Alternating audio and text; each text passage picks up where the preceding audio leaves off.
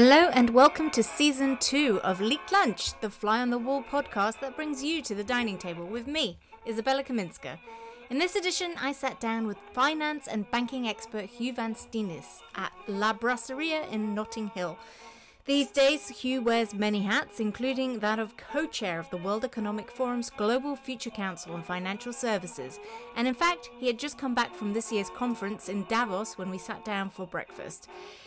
But it's in his former role as a special advisor to then Bank of England Governor Mark Carney on the long-term future of the financial system that Huw really got stuck into the thorny topic of central bank digital currencies as well as digital financial transformation. Given mounting speculation that the UK is on the verge of launching a CBDC project of its own, I wanted to get Huw's thoughts on the viability of what they are calling Britcoin. I was surprised to learn he had actually advised the bank against going down that route. But we didn't just chat fintech, blockchain and financial inclusion. We also touched upon the global economic picture, the BRICS challenge against the dollar, the underperformance of ESG funds in 2022, and what can be done to improve global productivity. The bill for the breakfast came to £75.33. Now a quick shout out to the Peer for Peer Foundation for making this podcast possible. Enjoy the recording. We are in Brasseria in Ladbroke Grove, and I'm joined by Huw Van Steenis, who has many hats these days. I never know how to describe you, Huw, because you're kind of popping around everywhere. What's your official title these days? Well, Izabella, thanks for having me for breakfast. So my main gig is that I'm vice chair at Oliver Wyman. Right. But I'm still an investment analyst at heart, and so the Norwegian Sovereign Wealth Fund have very kindly asked me to join their climate advisory board. Right. And I guess I spent more and more time, getting interested in the intersection between sort of finance and climate. And you've obviously also just come back from Davos, because you're co-chair of one of the WEF panels, investment committees or whatever. Oh, funny, so just come back. So in the old days, Davos had councils to try and work out what should be on the agenda. So I've been on what used to be called the agenda councils. Now it's been rebranded the future councils for financial services, which is interesting. But it's a nice bunch of mixture of central bankers, payments folk, investors. It's a really interesting group. Right. Well, so here we are at Brasseria, and it's not technically a lunch this time. It's a breakfast, but I think we won't mind about that small discrepancy. So, what are you going to have? I'm pretty boring. I was about to say egg and avocado, I'm afraid, if that's okay. That sounds good to me. I am going to join you with that. I think Italian American eggs, all the eggs, eggs Benedict. So I was recording one of these yesterday, and one fatal error was ordering scratch. What was it? Sorry. What is it called? Pork scratching. Oh my God! Yeah, pork. Don't order that when you're doing a podcast because it's very bad. Crunchy. So go ahead, Huw. Yeah. Could I get avocado and boiled eggs? But can I get well done? But with eggs, but well done. One or twice. Sorry? One or twice. One is fine, please. Well done. And can I get a macchiato with almond milk, please? Single macchiato. See. I'll have the eggs Benedict, yes, and a Americano, and black with no milk, no sugar, and also can I have a orange juice? Okay. Thank you. Just for double check, eggs Benedict is with just ham. That's fine. Okay. Perfect. Thank you very much. Really? No, you can have it. Thank you very much. Thank you very much indeed. So, because there's so much to talk to you about, and I guess we've got about an hour and a half.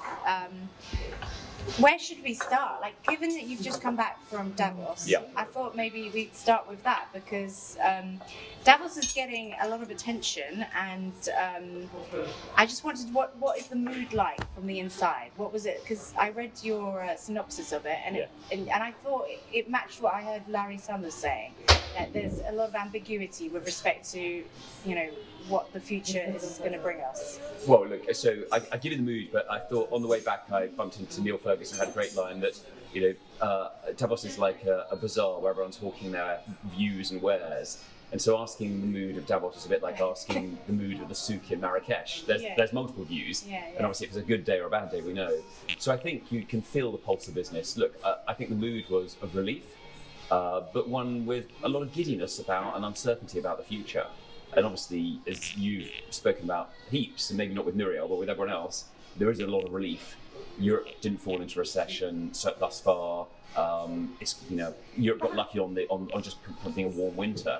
China reopening, inflation abating. So there's a bunch of reasons to be more optimistic. But I always feel with Davos, the last 3 months of markets tell you what the mood's going to be. The more interesting is like one-on-one, how people already feel about the pulse of businesses. So do you think people were surprised that things that recession was avoided to the degree it was? Because it felt very much like every panel I was watching, we thought it was going to be much worse. So why are they always getting it wrong? So they thought it was going to be much better, and then it turned out inflationary and disaster zone for much of 2022. Obviously Putin and Russia didn't help, but now they overestimated the doom. So why are they always getting it just that bit wrong? Well, I think first, like any convention and conference, it's always a bit of a consensus call, isn't it? Yeah. So it's looking what has happened rather than what is happening. And of course, let's be honest, through May through last October, the market was pretty doom and gloomy about inflation, about rates, about China and so forth. So I think Keynes has that lovely line that every politician is beholden to a defunct economist. In the same way, businesses think about what they've been going through. And so it's natural there's been that relief that the winter wasn't anywhere near as bad. Yeah. And of course, part of the reason this time of year, as you know, Izabella, is that most people do their budgets between September and December. And so when they were budgeting, they were pretty gloomy. And actually what they've seen is the outturn has been, let's be clear, there are some businesses which are struggling, but it's not been as bad as feared. Maybe with one exception of the tech firms, where they all, thought, the growth from the pandemic went to their heads and they thought that was for infinity, and actually really what was happening was it was pulling forward future growth rather than changing the shape dramatically. But I think it's partly consensus. I think consensus is kind of what's been fun to my career being an investment analyst. Just consensus is some of the time is right, but then the interesting time is when it's wrong and what you poke away at it. So who was the most non-consensus at Davos this year? Like who was saying the stuff that was really on the fringe? Oh gosh. On the official panels, less so. Most of it was around in the more private panels, dinners, where it's about,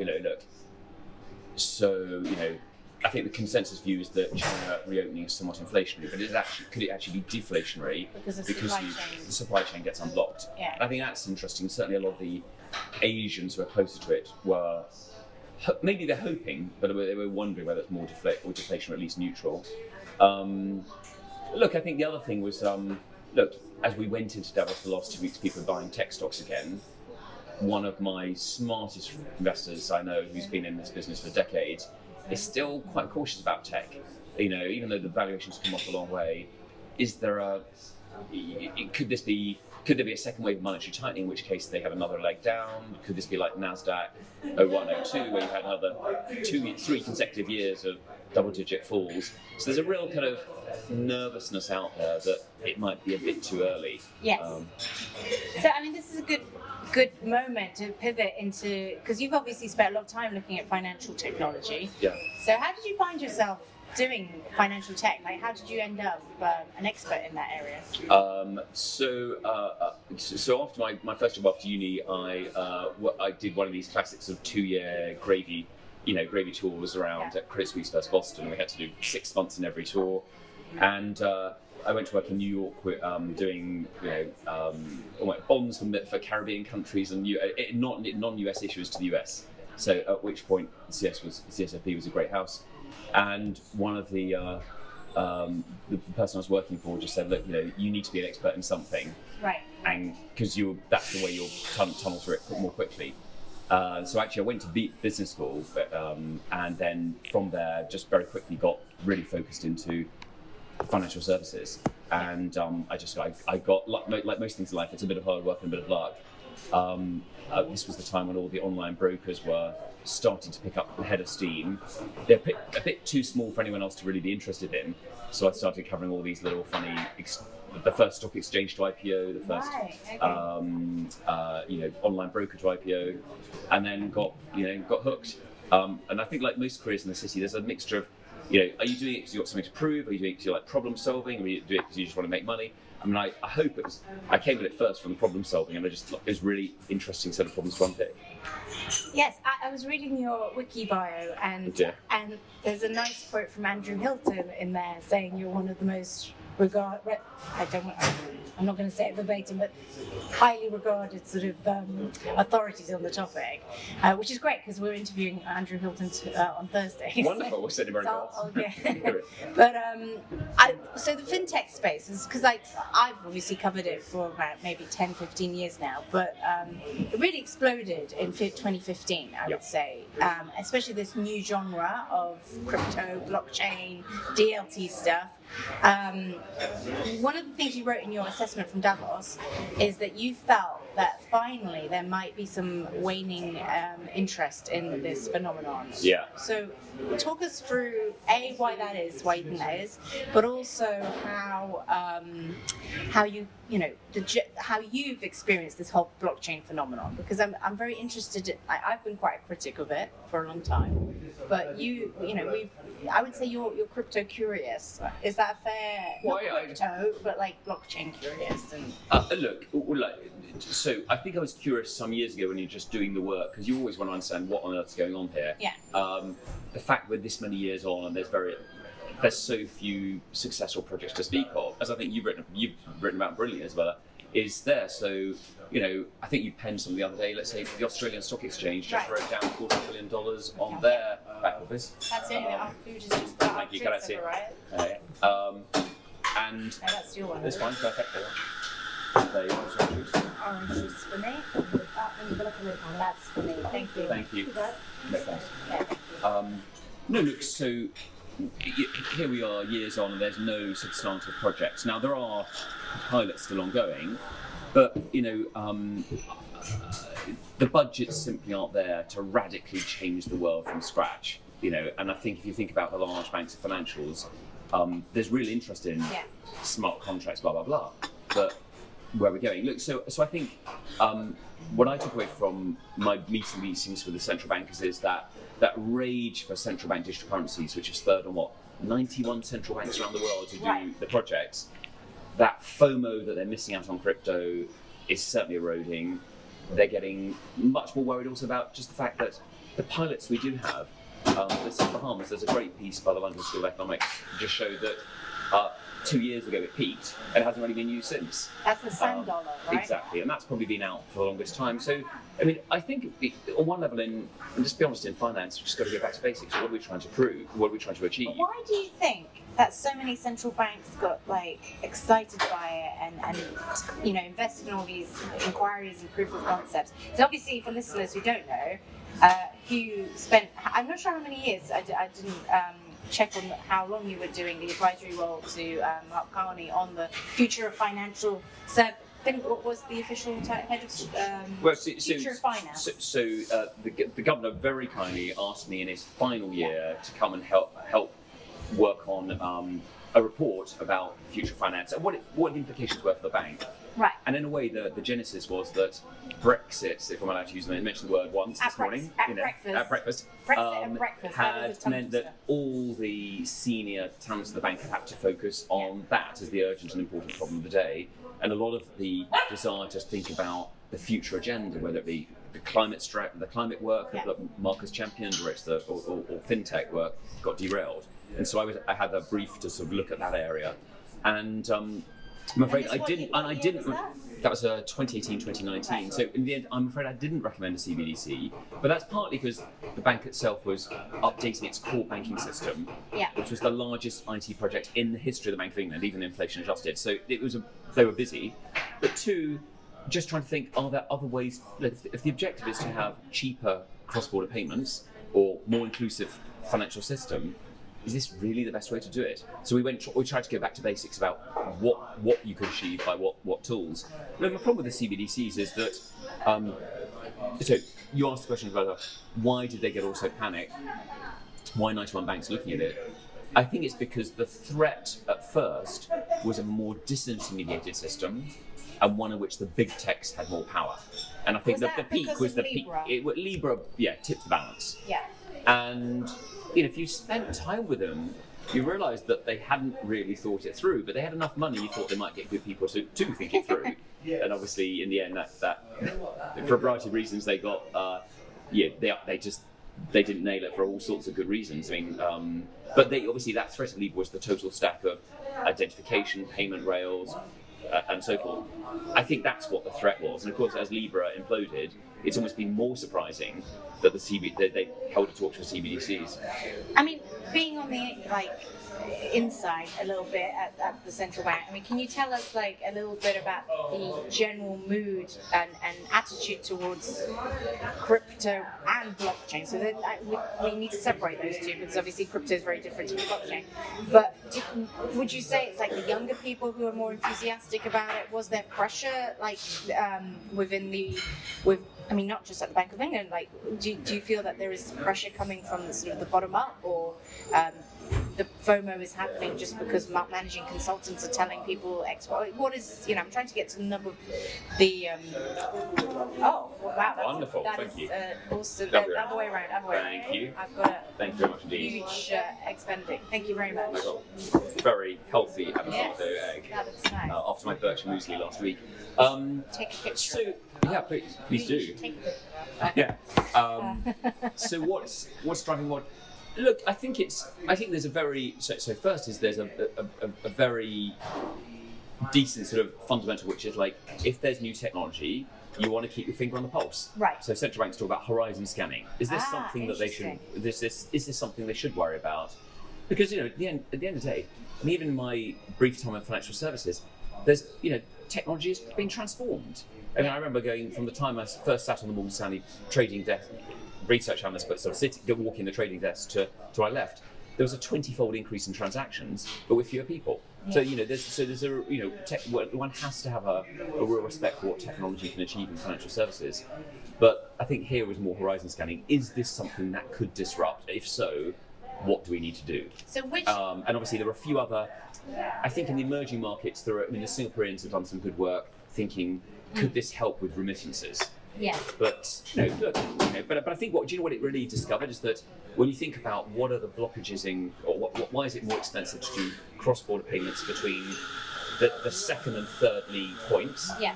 It's mostly the quality of the information. It's the reconciliation. So am I sending it to Izabella Kaminska? Is it Ms. Or is it Mr. Or is it this IA? The initials. It's conventions around messaging standards. Yeah.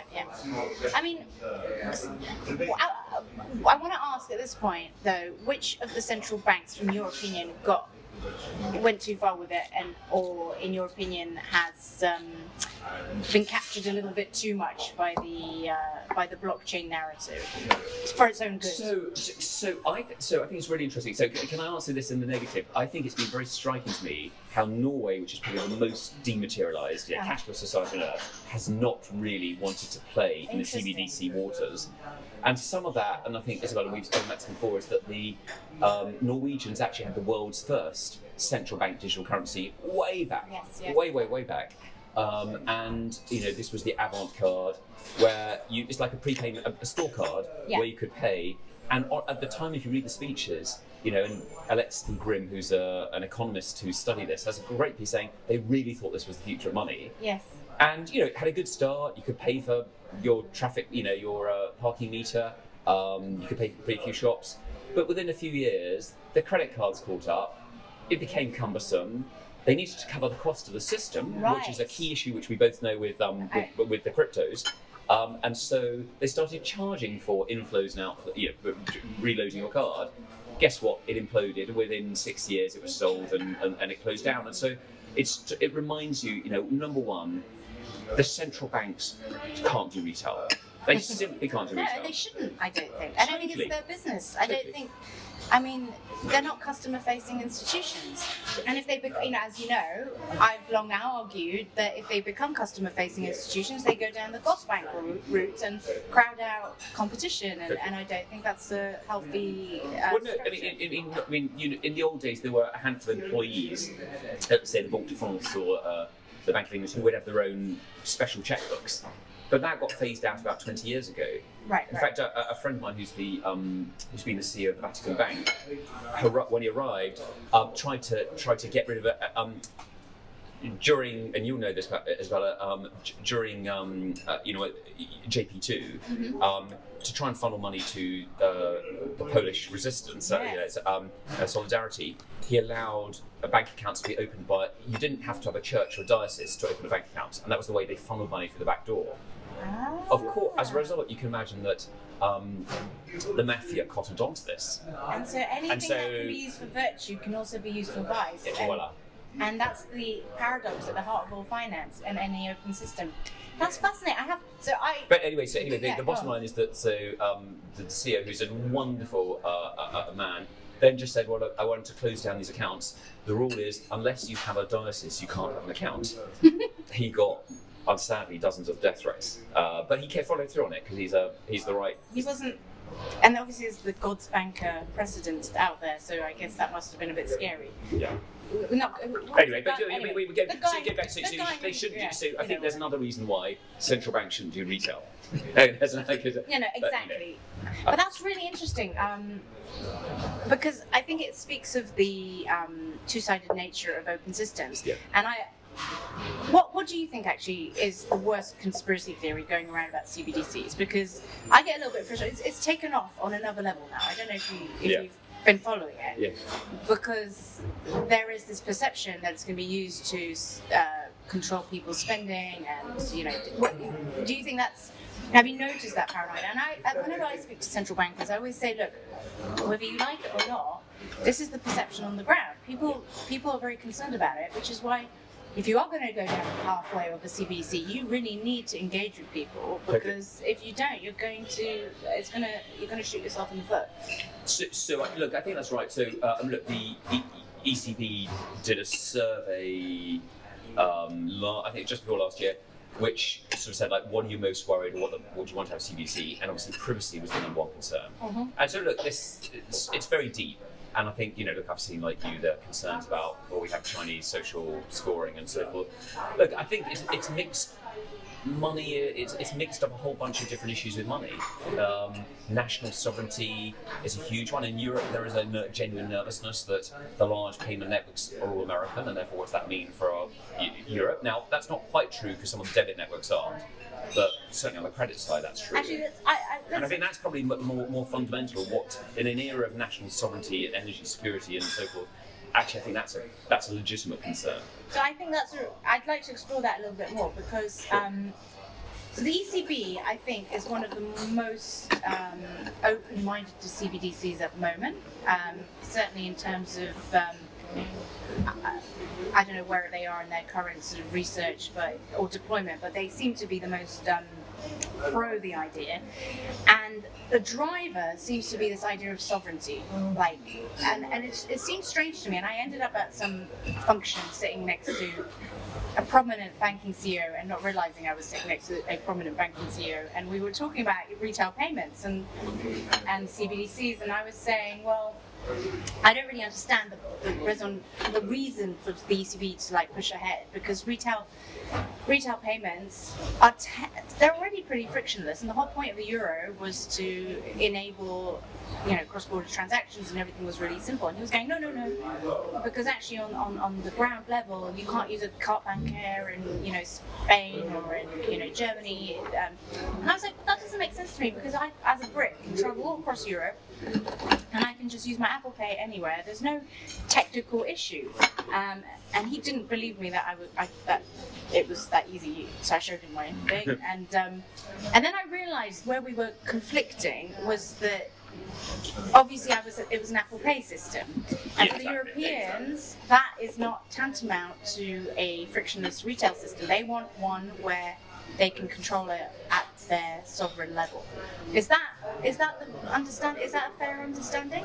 Well, look, so why else? Like, if you can achieve the same frictionless sort of service with a Apple Pay or a Visa or a MasterCard system, what is the reason to build your own European CBDC? Okay, so I'll try and answer it. Let's take one step back. So when I worked for Mark, one of his lines was the central bank should be a platform for innovation.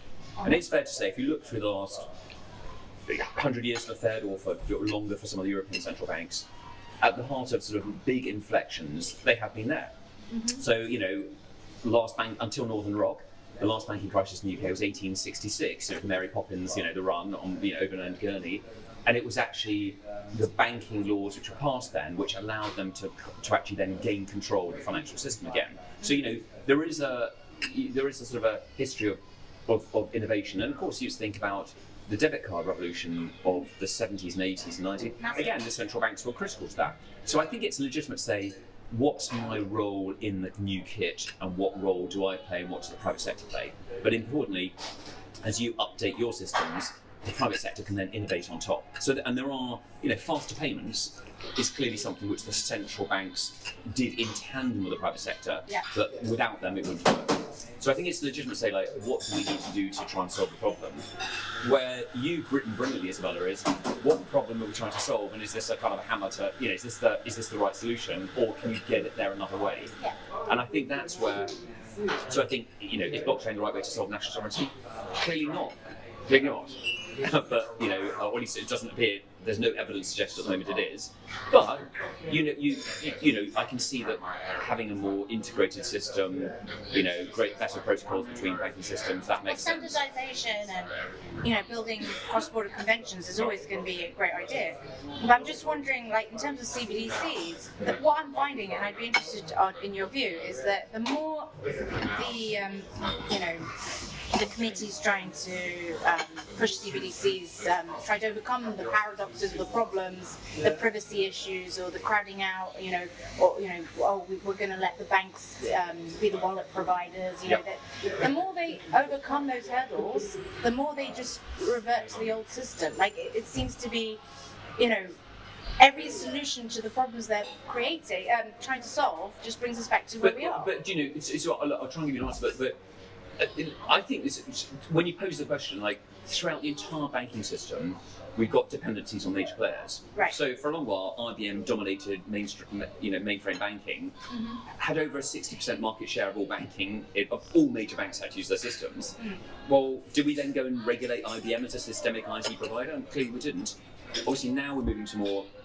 We've already a long way through the move into cloud, and the central banks were also nervous about dependency upon cloud, and again, there's 4 large US players. Yeah. Now, I think the pandemic proved that actually the resilience and functionality was more important. Yeah. But let's say take the Swiss, their response to cloud was, we at least want the cloud in the Swiss legal domain and actually have something on shore which we can go and kick the tires on.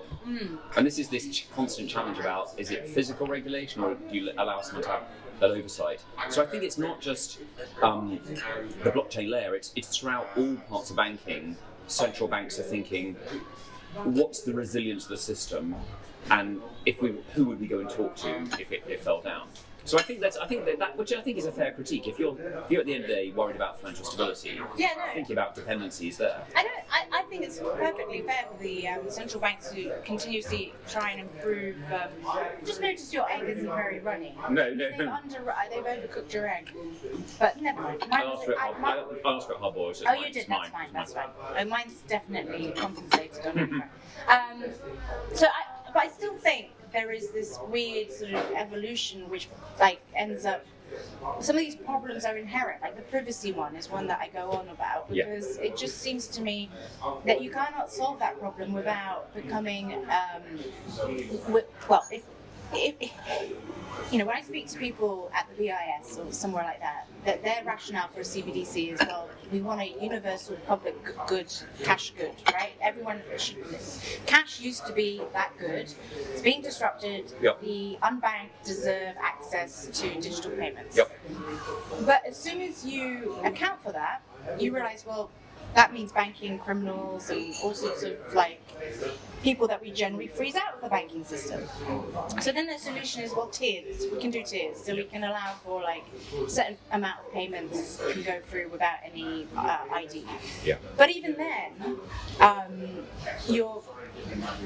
criminals are very innovative. So you have, like on Twitter with spam bots, you get scaling through just mass congregation of many accounts. And we AlphaGo and the FT covered Wirecard, some of the most innovative ways. They came up with very innovative ways to get around those sorts of issues. So I'm not convinced that is in and of itself a panacea for the problem. And once you add all this tiering stuff, it becomes very subjective. Like, what is the level? Who gets an account? Like, is it going to be residents? What about tourists? So how do we overcome all these, paradoxes? So if we hypothetically have a CBDC, in the current framework, would it be offered to anyone in the world? So Nigeria obviously is one of the countries that's moved ahead with it. Yeah.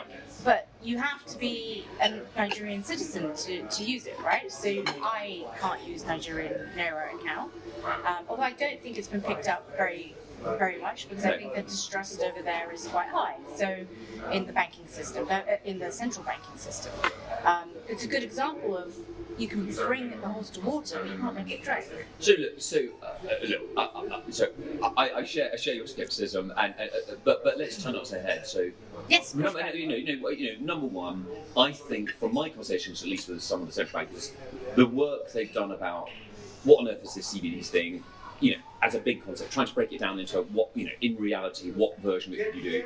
It's at least helped them think through where the blockages are. And I promise you, so a lot of central banks have upgraded their messaging standards. So you think the exercise itself has helped? I think it created the realisation that actually quite simple plumbing changes for plumbing can actually go an awfully long way. So I think point one, it has actually flushed out some ways to improve. It's made people realise we need to constantly make the current system safer, cheaper, better. Yeah. Number two, in the Western countries, there's this big issue about the future of cash. Yeah. And so, if you go and talk to Stefan Ingves, who's obviously stepping down as the central bank governor of Sweden, it'd say, look, they probably allowed the infrastructure for cash to run down too quickly. Yeah. And because most of the cash infrastructure, it's not the central bank, it's actually the private sector. And it's normally, I think in the UK, there's 4 players who take cash around the country. In an ideal world, you'd say we should have one utility which keeps cash, a minimum viable infrastructure for cash, so that people who want to use it, or for whatever reasons, could be it's habit or they feel disadvantaged, given everyone has a right to be a member of the, access to money is access to the economy, we should have a minimum viable structure. So let's say the Dutch and the Norwegians then created a utility for cash distribution. Right. So I think that the pennies dropped that the minimal viable infrastructure is there. Now, antitrust rules means you can't change it in every market. So I think there's been some useful stuff which has come of it, but honestly, there's a lot of wastage. As we saw with the Australian exchange, there's been an awful lot of wastage too. And that's true for the whole tech sector, isn't it, though? There's a huge amount of wastage from free money.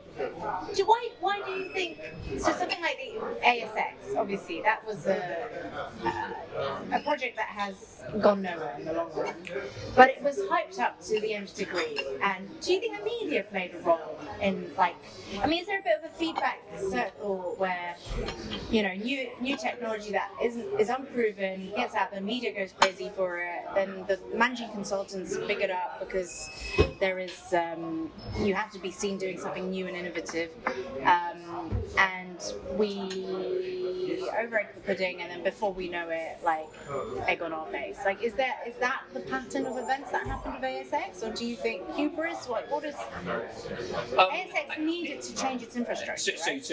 You're definitely Izabella, and this is beyond me in financial services. There's definitely a hype cycle that we'll all recognise, and obviously there's been a lot of fake it till you make it going through.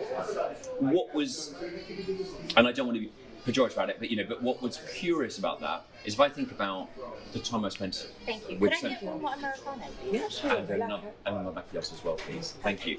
What was curious is that central bankers, whilst might want a horizon scan, rarely bring in technology until it's proven in the private sector. Yes. Because the tolerance for mistakes in all public sector is low, but in terms of payments, it has to be 99.9% working. Yes. So what was curious about AS? Mission critical, yeah. So you need to be proven in the private sector, and that's why in a way, cloud now is. Therefore, it's now being brought in for everything. What was really curious about something like a settlement system in Australia is to then, which is mission critical for the Australian Stock Exchange, to use unproven technology. That was the bizarre thing. So in a way, the decision. I mean, I wasn't in the room, so we don't know what they went through, but they were, as Humphrey, as the Yes Minister would say, they were very brave. They were very brave. And I think what was sad also was that they haven't. I mean, obviously now it's become self-evident, but the rumours were going around for ages, and so they clung on. It seems to me for a very long time, rather than biting the bullet and admitting that it wasn't going anywhere. Yeah, well, they had a new CEO, and so that obviously has changed the situation. But let's be clear: if you look to all the major card companies, they've also done crypto experiments too. I mean, I think it was a kind of. I mean, it's the classic sort of thing. Why wouldn't you spend 0.5% of your money just in case there is a radical new technology out there which might impact your core business? It seems legitimate to do that. What's odd is then actually going through with it. Yeah, I mean, everyone needs R&D and everyone needs to keep innovating. So I get it, but I also think that in the case of blockchain, there was some obvious issues, and it seemed to me that the real IT professionals were very critical about it, and a lot of the hype was coming from people who don't even code and managing consultants. And not that I have an issue with managing consultants. So can I take it? Speak up for the managing consultants. No. I'm going to take it a slightly different direction, which is, I think the biggest story of financial services is how tech has changed the economics of financial services. Oh, interesting. So clearly, for all intermediaries, margins have collapsed, and I think that the kind of the winner. So what's been really interesting about financial services is that if in most sectors, tech sectors, there's a winner takes most. Yes. The top 2 or 3 players make dramatically more than everyone else. And I think that as tech has wave upon wave of tech's come through financial services, that kind of winner takes most is now really starting to play out in financial services too. Oh, so you can see that with, let's say, some of the US investment banks. They're now of a scale which is so much larger than anyone else. Their economics should be superior. And if you go back and do the analysis, at least certainly before the financial crisis, cost of funding there was almost no difference between the big firms and the small. In fact, take Northern Rock, maybe some of the smaller banks were almost getting cheaper funding because they were seen as the growth engines. They got a cheaper cost of equity. So one of the key costs of ingredients, funding, didn't differentiate. And obviously in the world where it's still a lot of staff being employed across the business, it was the cost of humans. The more you go to fewer platforms, the more the scale matters. And I think when we come back to, one of the conundrums is why are European banks worth so much less than US banks? Yes. And if you do it as of last week, so pre-financial crisis, European banks' market cap compared to US was 170%. Yes. Today, European banks to US banks is 55%. So dramatic implosion. And obviously we had shittier growth, we were slower to recover from the crisis. But some of this is actually, our banks are at smaller scale. And actually, if you go back to it, that's a much bigger systemic issue for central banks to worry about. And that's a different department.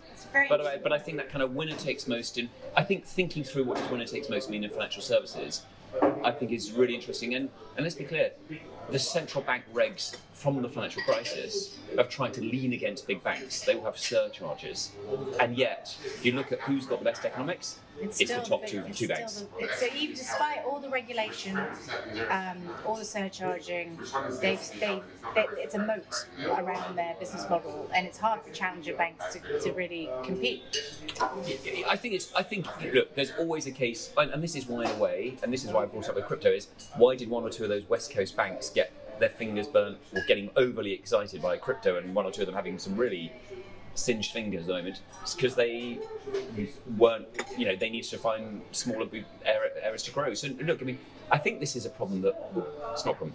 This is a feature of all industries. Yes. But what's striking is that it's now come to financials too. And looking at the UK challenger sort of neobank area, like how have you? Because obviously Monzo was running into quite a lot of trouble up until last year. Apparently their outlook is much better now, but. Is that just because interest rates are going up and they're going to get more margin? Is it as simple as that? I haven't done the work on them recently, so I'm tough to make a specific comment. But on the broader, will high interest rates help these business models because will they get a better margin? So depending what the asset liability mix, so it depends. As ever in banks, it depends. Having got, and Izabella, you've written about this beautifully, that having now gone through 13 years of ZIRP and NIRP, finally we're going to get an increase in interest rates, and this is like manna from heaven for the banks. I mean, it's just incredible. Now, obviously there is a speed bump as interest rates rise. The value of your bonds you hold can fall, so your book value might fall. LDI. And if you look at the book values for some of the banks of last year, will come through, fell quite significantly. And then two, you start to worry about what happens to bad debts, because obviously history is as interest rates go up into recession, blah blah, and that's why that's that uncertainty we started talking about. So short-term gains of higher interest rates will be offset with credit deterioration. I think this varies country by country by country. At the moment, given the resilience of the economy, and I think we can all point to what it is, but some of this is, the interest rates were unusually low. We've still got savings from the pandemic. An aggregate, it's actually net very positive. But the bank stocks are telling you the market doesn't yet believe that. But no, so getting back to it, for small and large, the strategic value of deposits is incredibly high. And it's, in a way, getting back to where the world was before the financial crisis. Speaking of asset performance, you also are quite involved in the kind of financial services approach to climate transition.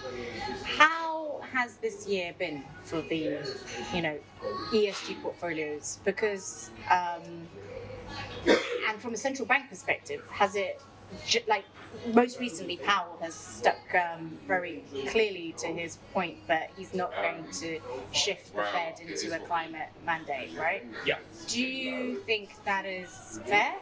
What's your view?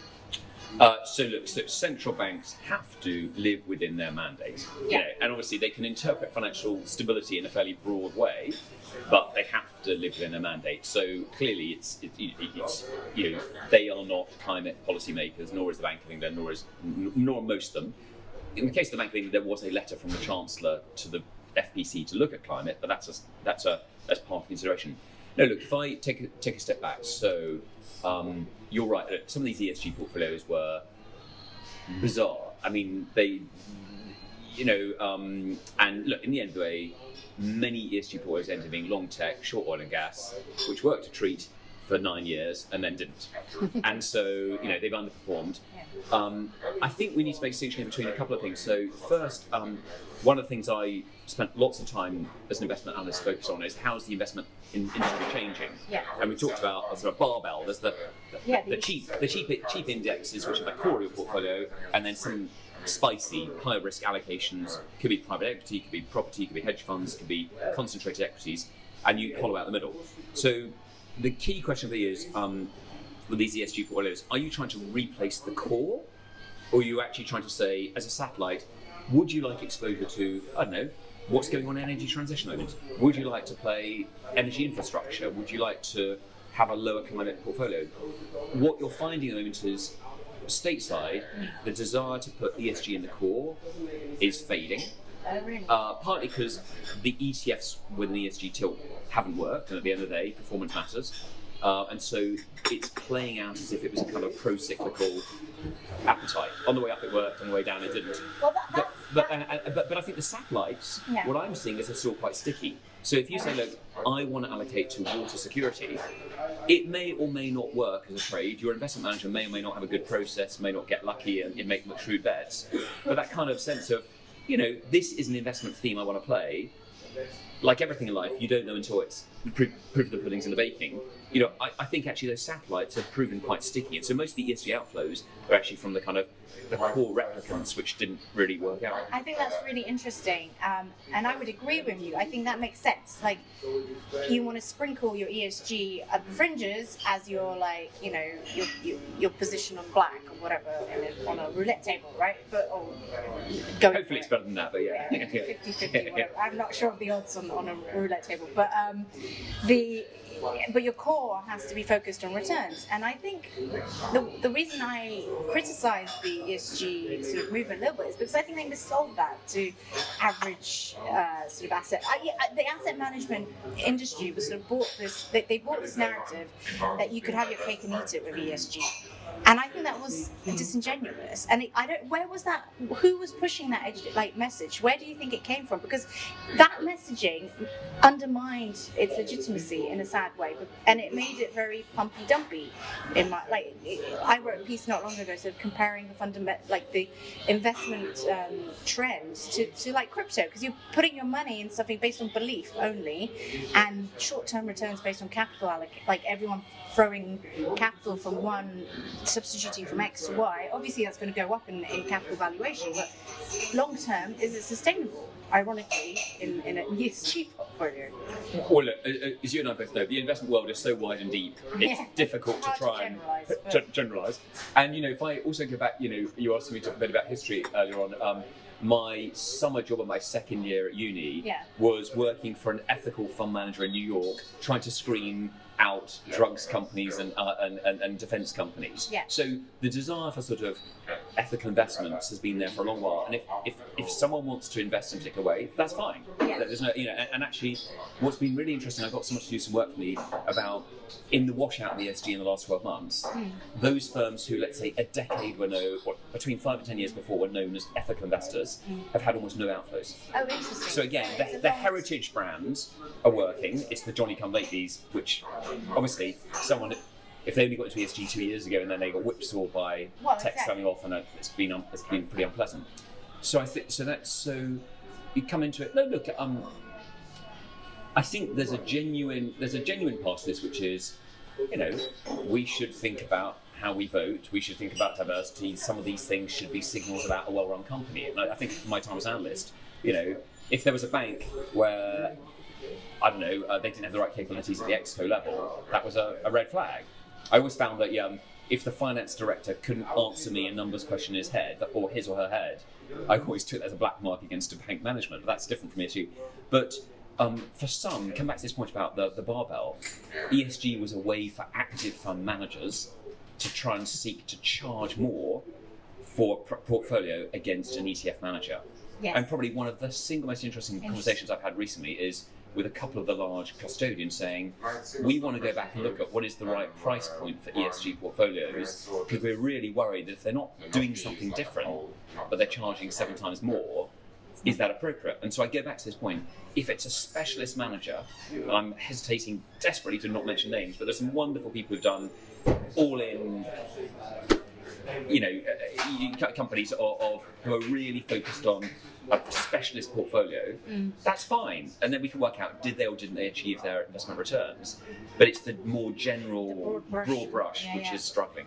That's really interesting. Of course, the whole point of ESG, I mean, if you believe the narrative, is that by withdrawing investment from the bad companies that don't follow the ESG rules or get the right metrics on ESG scores, we will help the transition to a better future more quickly, because the bad guys won't get the cheap funding. But I wonder, is there a sort of adverse, not adverse selection, but like some sort of unintended consequence of doing that? Because when you think about the real vice industries, like the drugs, illicit drug market, I mean, nobody's like, there's no portfolio company investing in drug firms, right? It's and yet it keeps going. So we've pulled as much funding as we possibly could from, like, you know, heroin markets.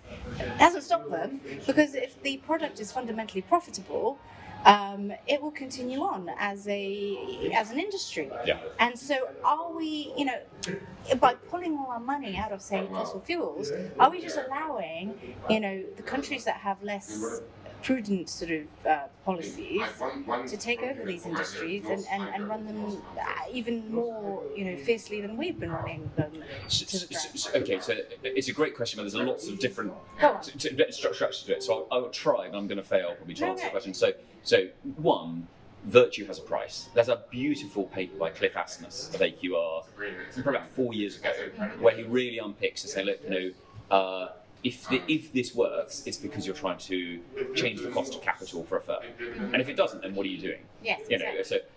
So as a result, a vice portfolio should return more than a virtuous one, in his view.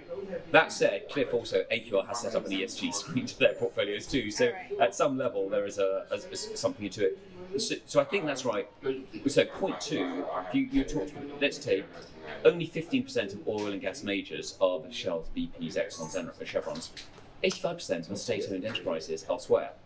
And so it's if we say that Western banks exclude, and it depends what we exclude, but try to defund majors, well, the business is also going to go to banks off-grid. And so I think the penny's really dropped. I think it was already there clear for some people, but the penny's dropped more into the mainstream. A contentious conversation has now become a mainstream conversation that paper portfolio decarbonisation does nothing for the real world. Right. Simply excluding doesn't really help. If we don't think about engaging and thinking about standards and also being realistic about what energy security needs, we're not going to achieve anything. And so I've also continue to do a lot of work with GFANs and so forth, and like any new initiative, it gets some things right and some things wrong. But if you think about the underlying economics, is at the moment there's roughly speaking $1 of capex on green renewables to $1 of capex on existing fossil fuels or maintenance capex. The aspiration is that might go to 4-1 by 2030. But that needs to come as much from incentives to invest in green as it is from trying to turn things off. And that's why, in a way, I think you and I are quite intrigued by, does the Inflation Reduction Act, does EU retaliate with green subsidies and so forth? Yeah, so because this was the message from Davos again, that like subsidy wars, if they're green, they're okay. Like green subsidy wars are fine. Well, as one economist put it, green subsidy wars are the least bad type of trade wars you're going to have. Right. Because they ought to be self-limiting because the money eventually runs out. And there might be some wastage, but there's some good kit. Yeah, good productivity benefits which come from it. At the end of it. Oh, look, it's a hope. I mean, I think Europe has been very naive about energy security. Energy security hasn't really been a major issue for a decade. And going back to, we were chatting before about, Hugh Hendry likes to talk about when does a contentious narrative become a mainstream narrative. Energy security has now become the mainstream narrative for policymakers. And what I think is really interesting for me is that for any time in the last 25 years, we would go and ask a climate campaign what to do, and they'd say carbon tax. And this was the mainstream view of the Dems in the States, most left-wing politicians in Europe too. And actually, the thing which has then got through the Congress, the houses in the States, was to actually not say it's a penalty, but actually it's a subsidy. And I think in Europe, we still probably have almost too much that we want to tax the bad. I think we should also incentivise the good to accelerate the transition. Right, exactly. And so one argument I've been putting forward is that is ultimately how we created what was briefly the world's richest man, Elon Musk, because he essentially he rode the subsidy train for a very long time. Yeah. And we essentially handed him all of his power and wealth, and now he's using that for his own effective altruism in supporting Twitter, right? But in a way, you could argue. I mean, look, it's contentious, but that those subsidies really have helped catalyse an EV revolution around the world. In fact, let's be honest, most European companies only got there through market cap envy of what Elon had created. And I mean, this feeds into the Mariana Mazzucato theory that the state has to play some role in sort of tipping the paradigm. Totally. Otherwise, it won't get tipped in a progressive way at all. But do you think there may be some unintended consequences that we haven't yet seen? I mean, to be cliche, what are the blind spots here, if there are any? Especially with the Inflation Reduction Act. The law of unintended consequences is a very strong one in history, and I think we're still feeling our way through what it means. But obviously, the most obvious one is, does that mean Europe underperforms or some of the allies underperform because of this? But I think, in a way, the way I've been thinking is, how is energy security changing the economics of both the tilt between renewables and fossils, but also has it changed globalization? Has it changed trade wars? I mean, in a way, these are well beyond just these are macro as much micro questions. But coming through, take one example. So you would have thought that the IRA should actually help the asset values of all the renewable companies in the States. And obviously for solar, at least 2 of them have really outperformed in the last 12 months. I know of at least 3 private equity deals in the States where the IRA has actually led to a price fall because people say, well, look, this company I'm buying is highly dependent upon Chinese rare earths to create the entity. Gosh, if I'm now learning we're not going to produce the ones onshore in the US for some years to come, and if there was a trade war, an intensified trade war, what would that mean for security of supply? So but that's a pricing issue maybe rather than a... That is interesting though. This is one of the... I've written for a long time about this weird phenomenon in solar, where like over 90% of the wafers are made in China by Uyghur labour. Yeah. A, it's very immoral labour, but B, it's also, we suspect, mostly fueled with coal-fired power. Yeah. And yet, I think the energy mix that assesses the carbon footprint of solar panels doesn't often account for that. And does that even make sense that we're, making these solar panels, which last maybe 15 years, with coal, the dirtiest fuel, out of China? Is it a wash? Like, to what degree? I mean, I just sometimes think these sort of questions are kind of skirted over and overlooked. Well, look, so this I think it's really complex, and it depends what you're trying to solve. So my late father's a doctor, but passionate about causes of asthma and public health, and so he did a lot of work around how people downwind from polluting plants end up having a lot of asthma. As a GP, he discovered this, and so he spent a lot of time researching it. It's all obvious, but so let's say up until very recently, the EU didn't really like gas. Oh, sorry, I apologise. Certain countries didn't like gas. Yes. The EBRD obviously was making loans to, let's say, Almaty. 2/3 of kids in central Almaty have lung disease. And so turning off the coal and replacing it with gas is hugely important from a public health point of view, irrespective of any climate metrics that we know that gas is, 1/5 of the dirtiness of coal. And so I think we need to be very clear about what are the public policy issues we're actually trying to solve, and I think there's a much more complex and nuanced debate than the activists understandably say, because they want to just because just going cold turkey might be as much of a system shock as transitioning through nat gas, which is fundamentally better for many countries. Totally. And I think even in the UK we were seeing huge improvements with our transition through nat gas, and with the net zero policy and with Russia and gas sanctions and everything, we're slightly, we're reverting to coal. It's insane. Reverting to coal in Germany, Austria, whatever. Yes, but indirectly, we are also being exposed to that because we are interconnected into Europe, right? So. But you can see then that's why with the various net zero alliances, the banks, the asset managers, the asset owners, actually getting the framework right is proving very difficult. And in a way, if you like, the most fundamental challenge to the GFANs and so forth is you shouldn't all use the same framework. Yes. In fact, because it's A, it's antitrust, but B, there's no one perfect way through. The world is immensely complex. The pathway in Holland is different to the pathway in Nigeria to the US, or even in any different states in the US, like in the 50 different states. And so I think a lot of the work I've been spending some time on is thinking, how should the frameworks, what's a bespoke framework look like? Yeah. And it's tricky because finance should be the servant of the economy. Yes. And it's thinking therefore about what's the right risk-adjusted returns. And what's been very striking is now the deeper people get into it, the more complex people realise it is. But also you get some very odd quirky things. So let me give you an example if it's not too nerdy. No. So when we did, so one of the things I worked on with Mark is climate stress tests for the banks. Mm-hmm. So again, 30 odd countries around the world have basically copied that blueprint that the bank we created. So at one level, as Stuart Kirk notoriously said, it gave most people a kind of a pass. But what it's done, though, is as you take, I don't know, let's call it climate risk into the heart of the risk management engines, it starts to reveal some interesting things. So most Western banks would say physical risks are going to be in hurricane regions. It's Florida, it's Massachusetts coast, it's California coast, it's Dom-Toms, but it's not really going to be an issue for the core, I say Germany. With the droughts last summer, talk to a German bank now, they're worried that actually could some farms go bust this year if they have a second year of no water.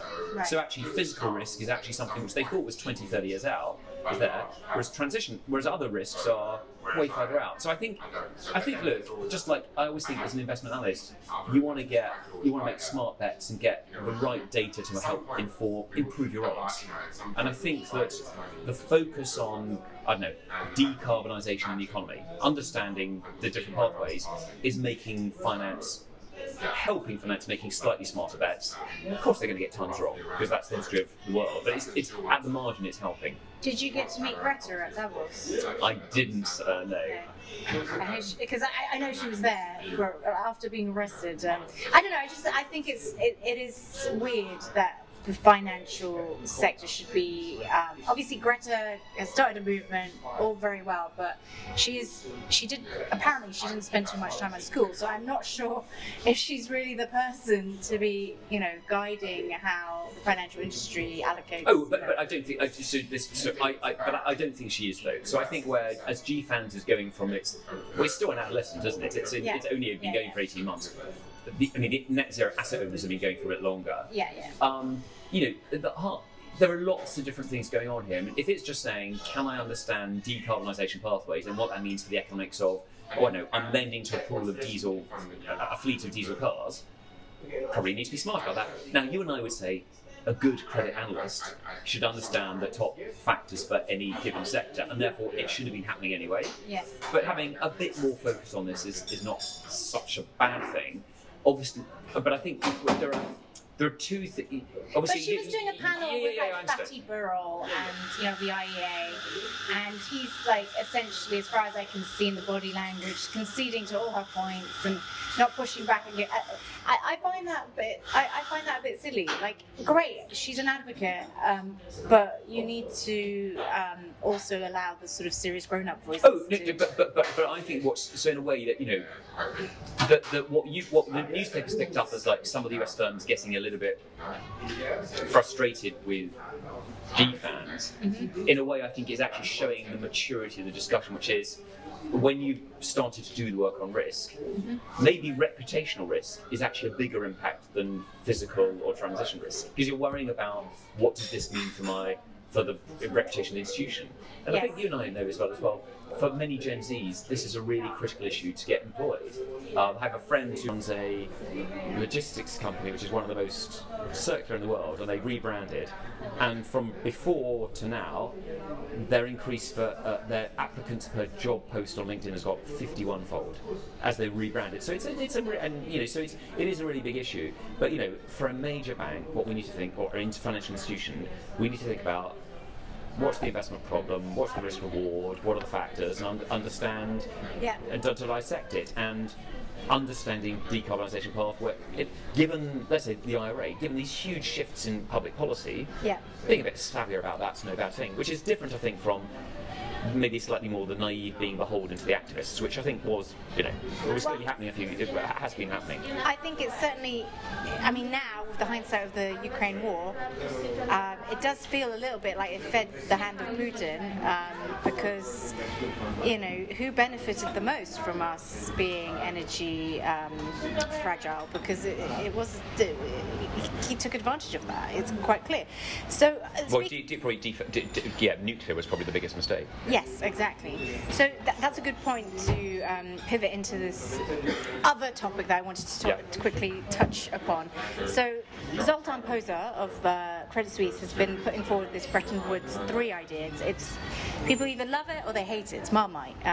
The kind of professional rates community is very disparaging of Zoltan. I think and there is a huge community of people who believe the dollar will persist and persevere, right? Which I also agree. But I'm just wondering, what is your view? Are we moving into more of a multipolar, currency world? Will the dollar be dispossessed? How are we going to navigate around sanctions and what I have termed like the end of dollar neutrality to? I'm not, I don't want to suggest the dollar was always neutral, because there's always been some sort of boundary and limitation on who can and cannot use dollars. But by and large, I think it's fair to say the dollar was the most neutral currency out there. That confiscation risk is now a real concern, especially in the BRICS countries. Yeah. How is that going to play out? I'm probably Dalton's thesis has got quite a few different aspects to it. I'm afraid I'm on the Very whole. complex. I'm probably still more in the camp of that the dollar remains pretty much dominant. Now, let's unpick this, because it's a big question. Let's say, so one question which is in there is what happens to central bank reserves? Right. The vast majority of central bank reserves or sovereign wealth funds are still anchored to dollars. And so if at the margin a couple of points went away from dollars to renminbi or euros or what have you, it's not a big deal at the moment. Right. Now, obviously, you could argue if China stopped buying US debt, that's a major issue. But obviously the recycling of petrodollars, particularly in the Middle East at the moment with a high energy crisis, if you look at what's happening, they're still very largely going back into dollar-based assets. And I think part of this was going to be a macro question. What's the performance of Europe versus the US? How will emerging markets do?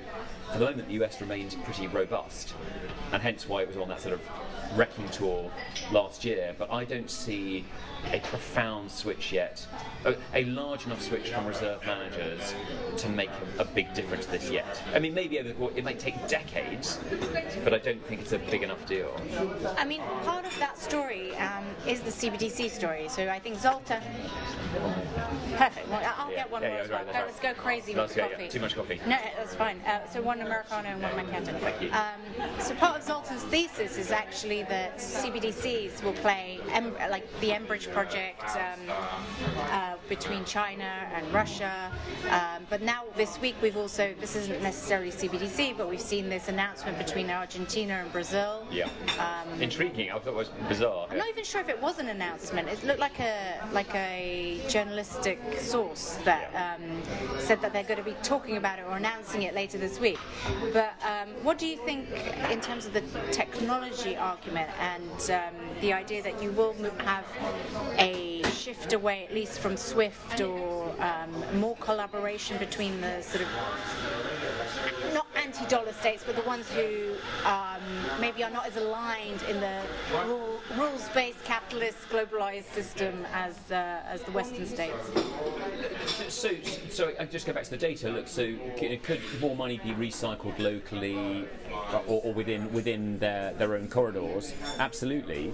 But there's just the sheer weight of money. I mean, even if the flow of funds tilted, the dollar still is pretty important. And I don't buy the argument that Chinese CBDC becomes a more secure way to hold your money. It just doesn't. It feels I'm not sure I buy the argument at all.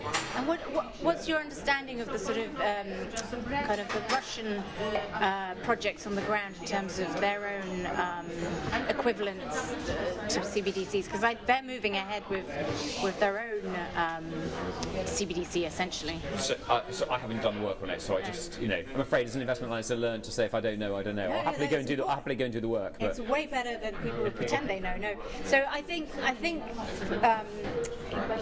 concern when I speak to central bankers is that some of these countries will issue their CBDCs and they will become portable to, so say here in the UK, if I am able to use the Chinese CBDC, because I see it as a more resilient store of value than the Great British Pound, which has had... Yeah, well, that's a different issue. had a bit of a quirky period the last few months. I think that's the great fear, is that without there being any regulatory boundaries on the use of, say, the yuan, then will there be a moment where people just subtly transition to using an alternative if there isn't a local equivalent, like a e-pound, right? But even then, the argument isn't really for the e part of it. It's to do with I personally don't see that rationale, but that seems to be what I keep hearing. It's like, if we don't issue our own CBDC, the Chinese will take over with the, I really struggle with this argument. Me too. And look. But do you hear it? Yeah, I have heard it, but probably more by the crypto enthusiasts than by. When you go and meet reserve managers, and I know a bunch of them, that this doesn't really come up. Now, if you go back to basics, would they like a slightly more diversified portfolio? Would they like to be slightly less beholden to one particular country? Yeah. Sure. In fact, one of the tragedies is, given the volatility of the pound's weighting in a basket for reserve managers is probably going down. Right. Because it's not being seen as, it's not a G7 currency, but it's not being seen as quite as a reliable store of value. Yes. So, actually the vol of the currencies matters as much as the rule of law. And then also, look, we can also be buying more gold, but then gold has been confiscated too. Think yes. about. So, I think. What about Bitcoin? So it comes down to the end of the day. It's like in the financial crisis. A lot of my hedge fund friends were either going long Norwegian kroner or dollars to try and find a safe store of value which was off grid. And the trouble is that we're all looking for it, but it doesn't. It's quite difficult to find something which is completely off grid. What about Bitcoin? You know much more about this than I do, Izabella. I struggle to think that's. It's possible. Yeah. But then it comes down to, well, do you remember your keys? And depends what scenario we're talking about. When you're off grid, is it because we've also had some problems with electricity grid as well? Yeah. I think when I've said this before, so I was privy to. I was invited to some ambassadorial thing at the Russian embassy in 2017. Before we were still friends, just about it. And the Russian ambassador was super interested in Bitcoin. Like, that was one of the premises of why we were invited there. So, and then I think I don't know whether it's gone anywhere, but they were definitely kind of toying with the idea of using Bitcoin for payments with friends, but from an international reserve perspective, would Bitcoin ever really, cut it as a reserve asset because of its volatility? Look, I may be too black and white on this, but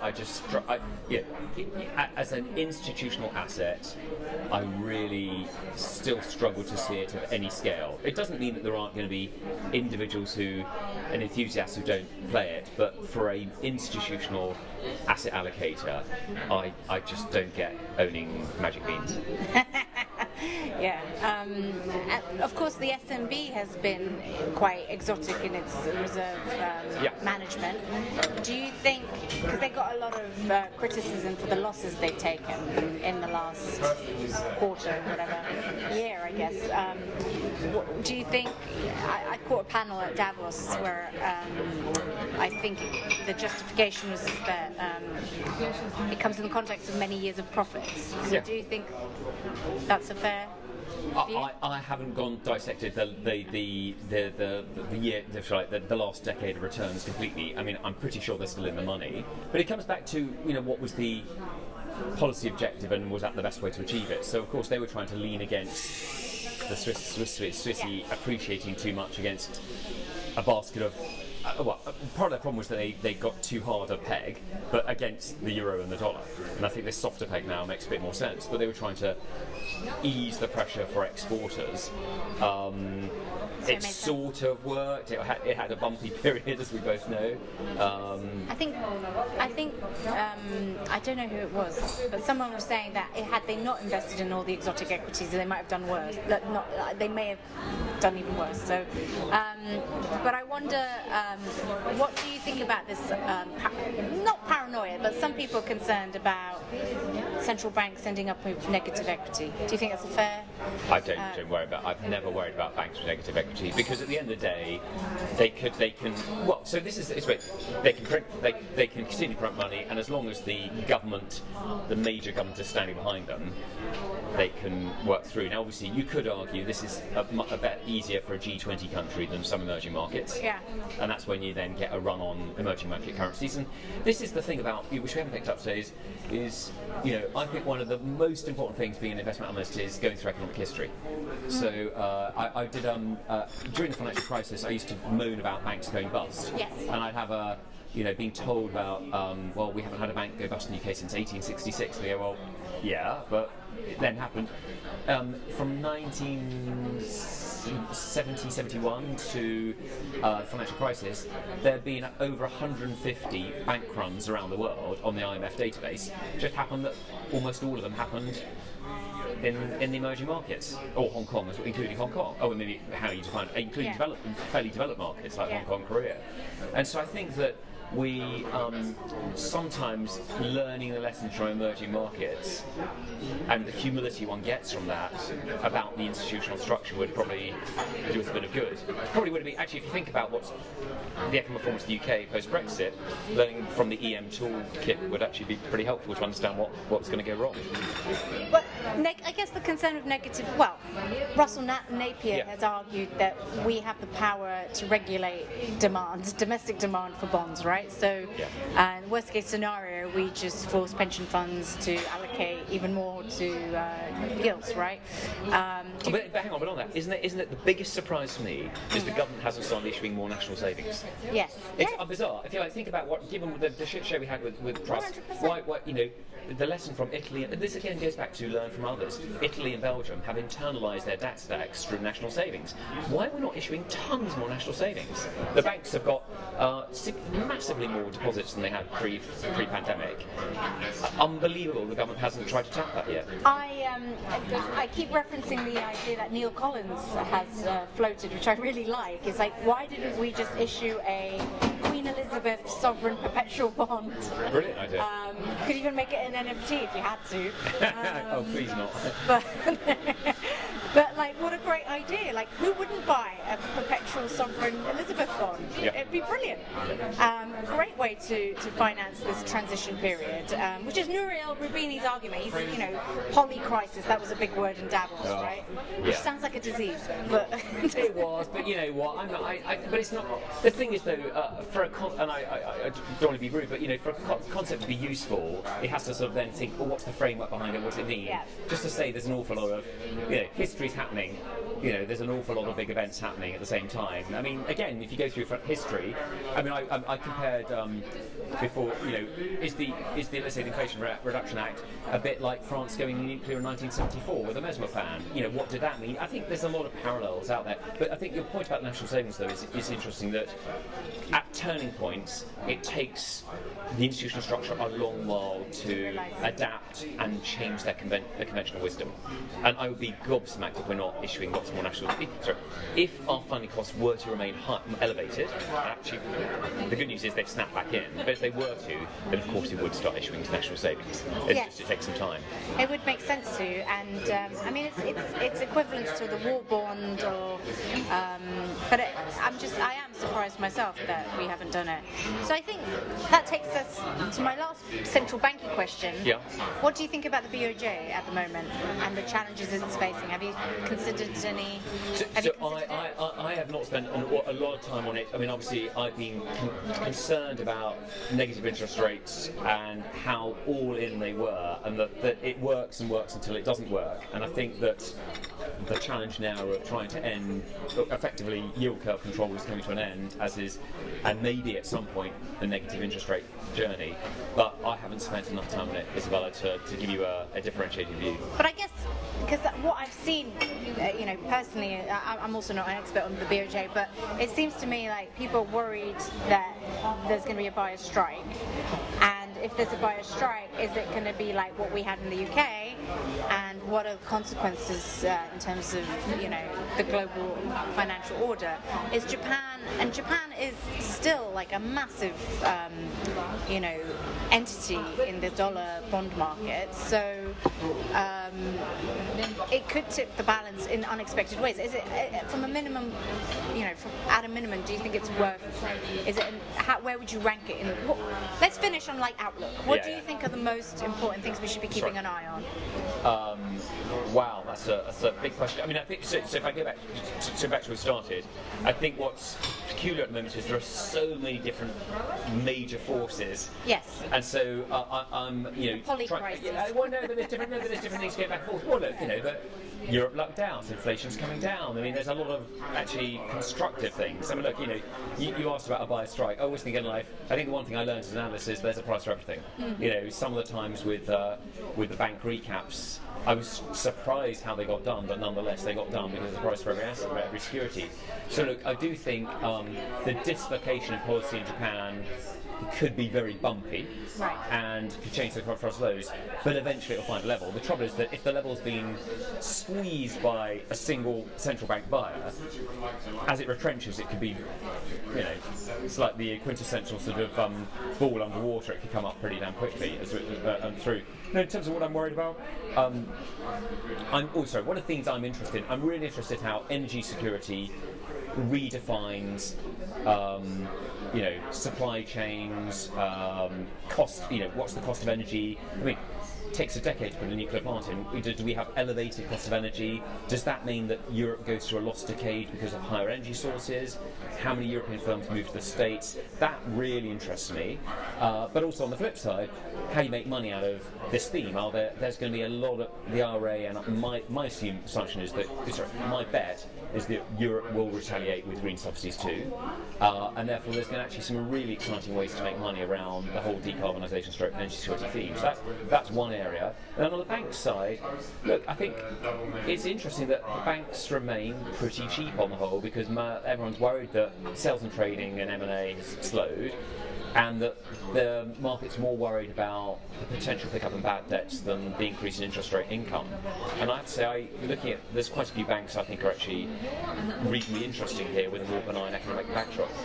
If we do see the retaliation on subsidies, I mean, that's surely inflationary, because it has to come from somewhere, and it's not just the UK that's experiencing an NHS crisis, right? Yeah. So major, healthcare is currently under stress in most of Europe. So subsidies for renewables and green, it's going to come at a cost to healthcare. I can't see or education or something else, right? Unless we have an inflationary burst. So I think the answer. So I think it depends. I mean, look, if we'd had this conversation 12 months ago, you would say yes. But at the moment, energy costs are quite elevated. So anything you can do to try and bring them down is even if it's over a couple of years, it could be helpful. But two, because we've lucked out on a warm winter, even though for the wrong reasons, for reasons we'll worry about long term, that's given European countries more fiscal space. So now, put the UK to one side, which has got its own special case of misery. I mean, we are the for reasons which we can talk about another time. But for Europe on the whole, there is more fiscal space. Actually, spending more, even if it's on a focused way. Maybe we go all in on domestic EU minerals and offshore power. If you just do those two things, that could be very helpful for what is at least a very sluggish economy at the moment. So you see it as being potentially a productivity boost for the economy? I think it's one of these things. It depends. I think it's too macro. We almost need to go almost like country by country. But I think in the long run, it could help. But look, at the moment, Europe is so much more expensive than elsewhere to produce that European industrial companies are going to get priced out. Yes. So whatever we can do to get on top of energy costs will be helpful. And my last outlook question is obviously crypto has imploded in the last year. Do you think, because Bitcoin's now coming back up again, but the FTX scandal, how big of a regulatory issue was it from the European perspective? Do you think this will be the moment now that regulators act, or do you think they will stand back and go, actually, if we act, we might overact, then we might inadvertently legitimize this sector? Because that seemed to be the concern. Like, if we regulate it, there's a certain element of legitimization that comes with it. Okay, so two points. I mean, first, if we had just enforced current regs, if we had done a money laundering check and a know your customer check, I would have thought would have rooted out quite a lot of the bad stuff that's happened.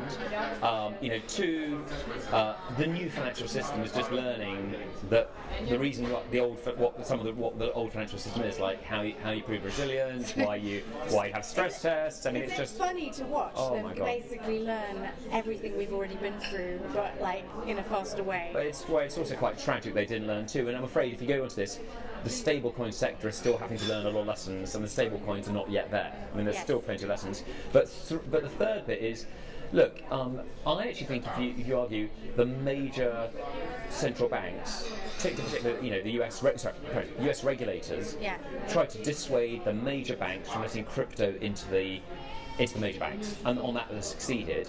What's going on at the moment with Silvergate and some of the other smaller West Coast banks is leaving a very bad stain on crypto, an unregulated crypto system inside a bank. And I think that, in a way, I wonder if Silvergate has a bigger impact than FTX in the longer term of the way that the regulators think. Because they were a regulated bank, right? So Jamie Dimon might still be proven right. I think he reiterated his Bitcoin is overhyped up rubbish, but blockchain's quite interesting this year. But yeah, so that's interesting. So you think they will be forced to act to stop the banks getting even more crypto curious than some of them have already been? I think it will lead to a really big pause. And yeah, on that note, I think, unless I'm going to give you the last word, Huw, what do you think is something we may have, a blind spot or something that you're watching that we haven't covered? Gosh, there's so many other quirky things out there. What are you currently passionate about apart from everything? Is there anything else? One thing which we didn't talk about, which I'm interested in, is how, with good intentions, Europe's trying to create a set of green financial policies which are backfiring. Yeah. So, for instance, fund it's called taxonomy, to try and work out what, almost like a purist first principles view of what's a good investment, which they jammed into fund regulations. At the moment, the last time I checked, $145 billion of funds have been reclassified from the purest of pure, Article 9, to the less pure, Article 8, because no one can make sense of the rules. And I think it's a quintessential thing of creating a overly complex first principle set of regs which just don't work in practice. That's interesting to me, because at the end of the day, why does that happen though? Because you've been behind policy decision making. How does that complexity weave itself into the system? I think it's partly the way the sausages are made in Europe, that there's a lot of behind-the-scenes fudge. Mm-hmm. I think two is one of the benefits of, let's say, US or UK system is that there is a lot, 90 days to go and put comment letters in to say, do the regs work in practice? So when the SEC said, I want everyone to disclose Scope 3, a whole bunch of smart people go, well, do you know what? It's not yet fit for purpose for a CFO to sign off, for he or she to sign off on, because it's still a fuzzy concept. Therefore, I don't want someone to go to jail for signing off for something fuzzy. That comment period is something lacking, and I think in the way, and I think it goes back to something but I think also goes back to something you said earlier on, which is, at least around a lot of the green debates, the activists had a bigger share of voice, and the financial community had almost no share of voice. And I think that the green taxonomy, speaks to something which was, in principle, not a bad idea, but it then became too detailed, too codified, too binary to actually work for a portfolio. And I think this goes back to this thing that at the end of the day, what you write about brilliantly is that, money, the flow of capital is everything in the economy. And I think that humility of understanding the law of unintended consequences remains one of why we like reading your stuff. And I think just to wrap it up, I think that Davos is getting a lot of hate at the moment, but I would say that is the one useful thing about Davos, is that you do have some sort of forum where you can hear these other perspectives. And I think the people who criticise, and I'm critical of Davos, but in a different way. Like, I just think it's so overly consensus oriented that very, very rarely they're ahead of the curve. I think they're usually following the trend, and or like it's an exercise for people to catch up on things. But I guess people who are really important live in their bubbles and they need to be exposed to other people. But it's rarely the place where when new trends are made, they're kind of following the trend. But that is why it is useful, because people don't get out their bubbles unless they have that sort of exposure to different sectors. So do you think Davos will persist? I mean, what's your because it did get a lot of, it always gets stigma, but I think there's something changed this year, like Politico, lots of people have been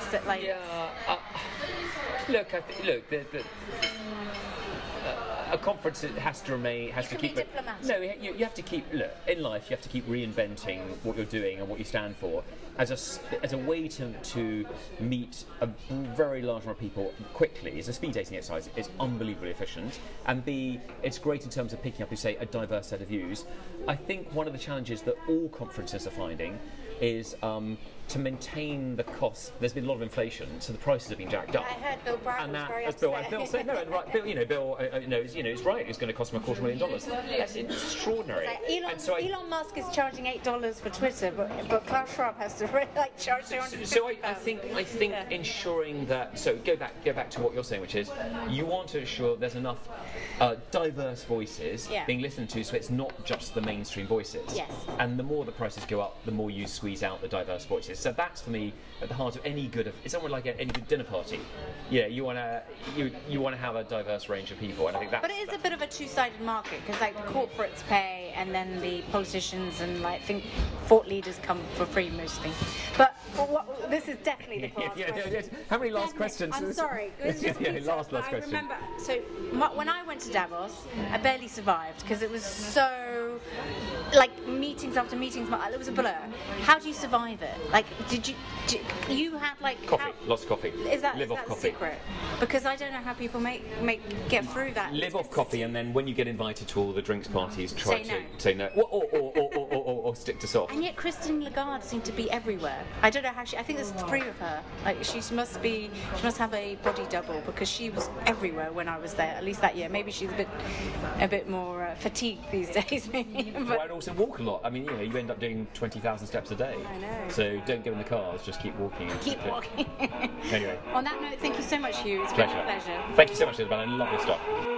That was Leaked Lunch with Izabella Kaminska. For more on what happens when finance and media intersect with reality, check out The Blind Spot at the-blindspot.com.